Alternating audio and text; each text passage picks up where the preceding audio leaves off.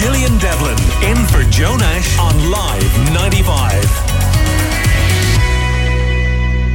It's World Breastfeeding Week, an annual promotion, and to be fair, Ireland always plays its part with promotional events and information. However, it hasn't yet managed to change the fact that Ireland still has one of the lowest breastfeeding rates in the world. That's despite the fact that it's proven to be the best way to give a start to a child's life. Margaret Hines is a nurse and midwife, and she's with us this morning. Good morning, Margaret. Good morning, how are you? I'm very good, Margaret. I'm a big fan of breastfeeding. I had 3 kids myself and it worked very well for me, but that's not the case for every woman. It's not the case for every woman, and the theme for World Breastfeeding Week this year is to educate and support women, because, we all see planes across the sky. We don't expect to be able to fly them, even though we see them. When we learned how to fly, it was difficult for us at the beginning. So we have to educate women on the skills, because it's not something that they see every day. And there's 2 people involved. There's a baby as well. So we have to educate, families and the community around the support that's needed for these women. So, we are promoting, for years in the hospital, we were promoting breastfeeding preparation classes. And I do that personally, and I have my own business now, Breastfeeding Limerick, where I do one-to-one breastfeeding preparation classes. The public health nurses, the voluntary groups, the GPs, the obstetric team, they're all promoting breastfeeding antenatally. But we need the family to support them as well. We need to educate partners and family, because it's so good for everybody, but it's a new skill, and it's it can be tricky in the beginning. Like you said, you're a great advocate because you successfully breastfeed your children and you saw the benefits of it. But we need to have more support systems really in the community for women, and I think that's really important. We need to educate them on the benefits for themselves, for their baby, for the family, for the environment. You were talking there, the Green Party is talking about putting in new rail lines, but really, breastfeeding is the most environmentally friendly thing we can do, and it's a great start, a great health initiative, and I think we should be promoting health, as from the get-go. It's gas, that never occurred to me the whole time when I was feeding my kids that I was doing something that was environmentally friendly. Yeah. It certainly wasn't any of the motivation for it for me, but it's nice to know that was a benefit as well.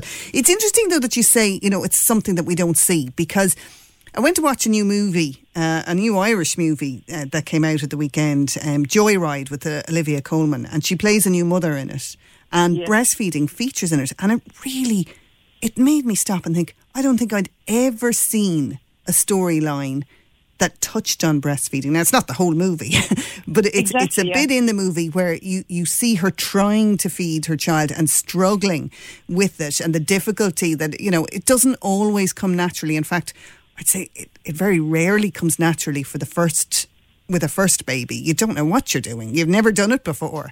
And it can be a bit of a struggle trying to get used to it. And they show that, and it was amazing to see it on a big screen, because it's just something that, I think we as Irish people still like to put it as something behind closed doors. 100%. And, we all did our Leaving Cert, but if we were to face any of those Leaving Cert papers today, we wouldn't be able to do them properly. We probably would fail, because we need to do preparation beforehand. And that's why women need to prepare for motherhood, and they need to prepare for breastfeeding, to know what the obstacles are, how to overcome them, yes, it may be difficult, but it's a partnership. And women tend to beat themselves up if they struggle with breastfeeding. They don't realise that it's, the baby's involved as well, but also their partners and family have such a critical role. Somebody suggesting to a new mother, you should give that baby a bottle, you don't have enough, your breasts are too small, you obviously don't have enough, the baby's crying all the time. But if we had a new puppy, we'd hold him in our arms all the time, and women are criticised for holding babies in their arms all the time, when it's actually the correct thing to do. It's innate, it's part of us. Then people say, we want the father to be involved, but it's a mother that can soothe her child. And women, new mothers are revered in other countries. Like in India, you wouldn't be allowed into the kitchen for 6 weeks after you had your baby, and if you didn't have immediate family, your neighbours and friends would actually ensure that you didn't, and that you were cherished and looked after.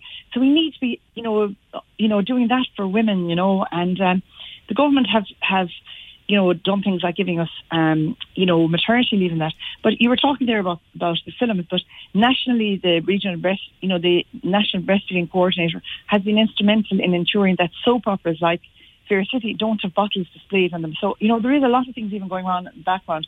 But we need to bring to the forefront, we need to talk more about breastfeeding. There was an article in the news yesterday evening, a neonatologist portraying breastfeeding as an art exhibition. We don't see it. Our culture is to cover up our bodies, and, so that means we do breastfeeding behind closed doors, or go in there and you could do that, it's not even mentioned, breastfeeding isn't taken as a norm. And, for 40 years in maternity, I worked really hard to try and become the norm. Now, Limerick was at the fore because we had, in the hospital, we had great breastfeeding support. We were fierce lucky. We had a lot of initiatives. And even Limerick City Council, with the initiative of making, breastfeeding the norm in the city, was a wonderful initiative, Yeah, there's cafes around town that have the sticker in the window saying, correct, you're welcome here. Because I remember eating out once, Margaret, and I know the place probably meant well, but they had something on the menu saying there's a room available for you if you wish to breastfeed.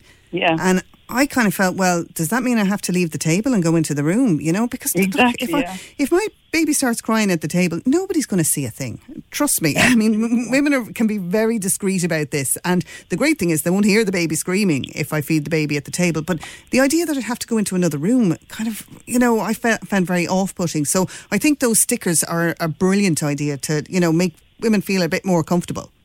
Absolutely, but we need to know as well that breast milk has the perfect nutrition for a baby. And during COVID, I was really encouraging women to continue breastfeeding long term, because if they were exposed to the bugs, if they were exposed to, to the COVID virus, they actually immediately produced antibodies to it to protect their babies, So that was a fantastic thing, But, we need to galvanise support for women. We need to engage with all aspects of society, because every health provider should, at every engagement with a pregnant woman, be encouraging that woman to breastfeed, to become the norm, But, there isn't enough support there for women. A lot of the resources aren't there for supporting them. One of my colleagues years ago was saying we're great for promoting breastfeeding, we're not good enough for supporting it. And we need to be actively supporting it. So the likes of you, who's a successful breastfeeding mother, your team on 95 FM, they're very good for supporting breastfeeding. But maybe we can take it a step further. Maybe we can do a little more on breastfeeding. Maybe once a week we could have a phone in for breastfeeding mothers, this sort of thing, live on air, just to promote breastfeeding more. We need to be making it more the norm, because the bottle is things that people revert to so easily, and it just underlines a mother's confidence in her ability to produce milk. Nobody would suggest to a woman who's pregnant and say, oh, do you know what, if I were you now, I'd take a bottle of formula because it might help your baby get more nourishment.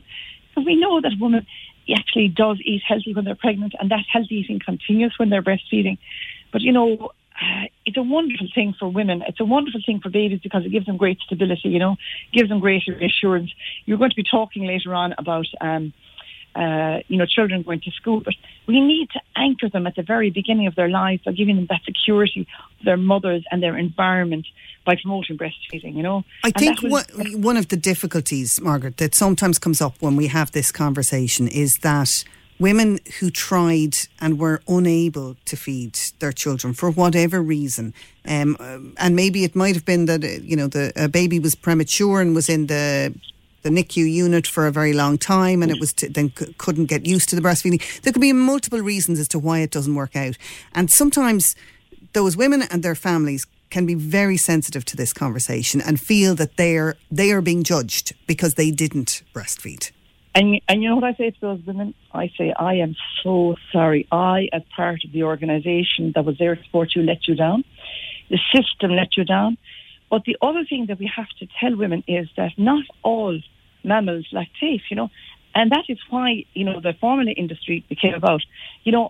I am not, we were talking about the golf and Adare earlier on in the programme. I'm not able to play golf, That doesn't mean I'm a bad person, but there is a certain population that will be better at it. There is a certain, in the bovine industry, there are certain cows, that are better milkers than others. And in the human beings, there's 5 to 10% of women who will not actually lactate effectively. And that is why wet nurses were available for those women who could afford it. And, 100 or 150 or 200 years ago, the women who could afford to wet nurses their babies survived, and those who didn't died. Because not all women will produce milk, and it's really important for women to know that as well. But by having education beforehand and knowing barriers they may face, we're having an awful lot of women now with, having babies through IVF and surrogacy and all that, and then they make an assumption that they may be able to breastfeed, whereas in fact they may not, due to hormonal reasons.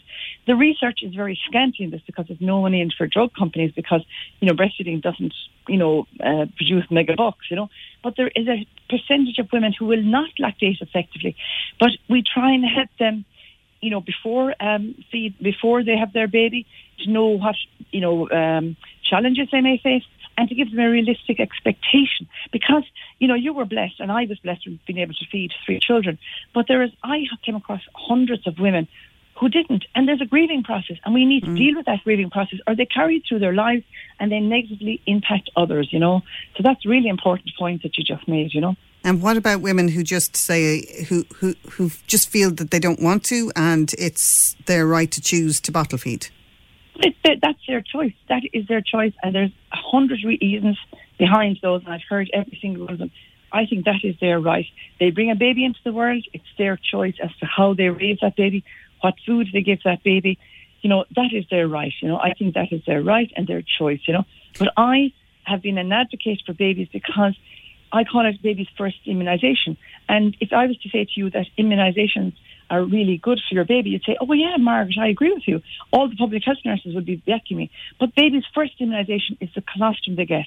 So even if you only gave your baby the very first milk while you were in the hospital, if you only did that, you'd be giving your baby something. You'd be giving your baby immunity that they will carry for the rest of their days, And you're also giving your body a chance to produce milk, to produce colostrum. And hey, bingo, you might be the one that will just find breastfeeding very easily, because believe it or not, we only hear the bad news stories. Yeah. We only hear the bad news stories about women who have lumps in their breasts and their cancer.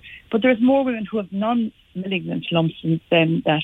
And again, breastfeeding protects against premenopausal breast and ovarian cancer, Yeah, so it's good for mother and baby. But I think one of the problems as well is that when you're having that difficulty in the early stages, it's probably the time when you're most hormonal yourself. Lots of new mothers, they're going through the post-baby blues, and it can be like, oh, I'm a failure, I can't do this, this isn't going to work. Yeah, and they're going through tiredness. But if a woman only knew one thing, that babies are most wakeful in the evening, because when we're pregnant, a lot of the times, when the baby starts kicking, is when we sit down to watch the 9 o'clock news, and when we're going to bed, we feel loads of kicks because the baby's most active, and babies are night creatures for the first 4 to 6 weeks. So women are going to be up at night. That didn't suit me as a lady who prefers to be, active in the morning, but I had to kind of revert that. So women, if they were encouraged to go for a nap in the afternoon, they'd find they'd be able to cope with the baby being awake better. The research laboratory says that's the best time to recover from lost sleep. So, every little bit of encouragement that we give to women, and there will always be women who won't be able to, to breastfeed because they won't have enough milk, or who they choose to bottle feed, and that's fine for those women. I think that's fine. But we need to educate women more on the benefits of it. It can, prevent diabetes, it can prevent eczema, it can prevent asthma, it can prevent a lot of, diseases that are common. Like, we're not very good at screening in this country for a lot of, diabetes. Always become much better at screening for that. But, before people died from that. But, breastfeeding can protect women against that, can protect your baby against that. Imagine, if we had a vaccine that would prevent cancer, we would give it. The Cancer Society tells us that if all women breastfeed, for the recommendations and following the guidelines of the World Health Organization, which is to exclusively breastfeed for 6 months and then to breastfeed for 2 years and beyond, we would reduce the breast cancer rate by 25%. That's a phenomenal figure, Yeah. That's pretty impressive. And the other great benefit, of course, Margaret, in this day and age is that it helps to Save a bit of money because everybody's talking about the cost of living. It saves a considerable amount of money because formula is certainly not cheap, and then you have the cost of the bottles and the sterilisation and all of that on top of it. So and that's the electricity that's used. So that's why the electricity used, in both the processing of milk and the reconstituting of milk. But as well as that, it has other benefits for women. It protects their iron stores. They don't usually get periods for 4 to 6 months if they're exclusively breastfeeding. So we have none of that to deal with. And then it can be actually a contraceptive method that's 98 to 99% effective for women. Not one to rely on, Margaret. No. And I have a friend who will attest to that. And we all have friends who can attest to that. But equally, I have many more that can attest to that. It was a very reliable one. But, nothing is 100% reliable. That's very true. Margaret. But, it gives such joy to women as well, and it keeps their oxytocin levels up.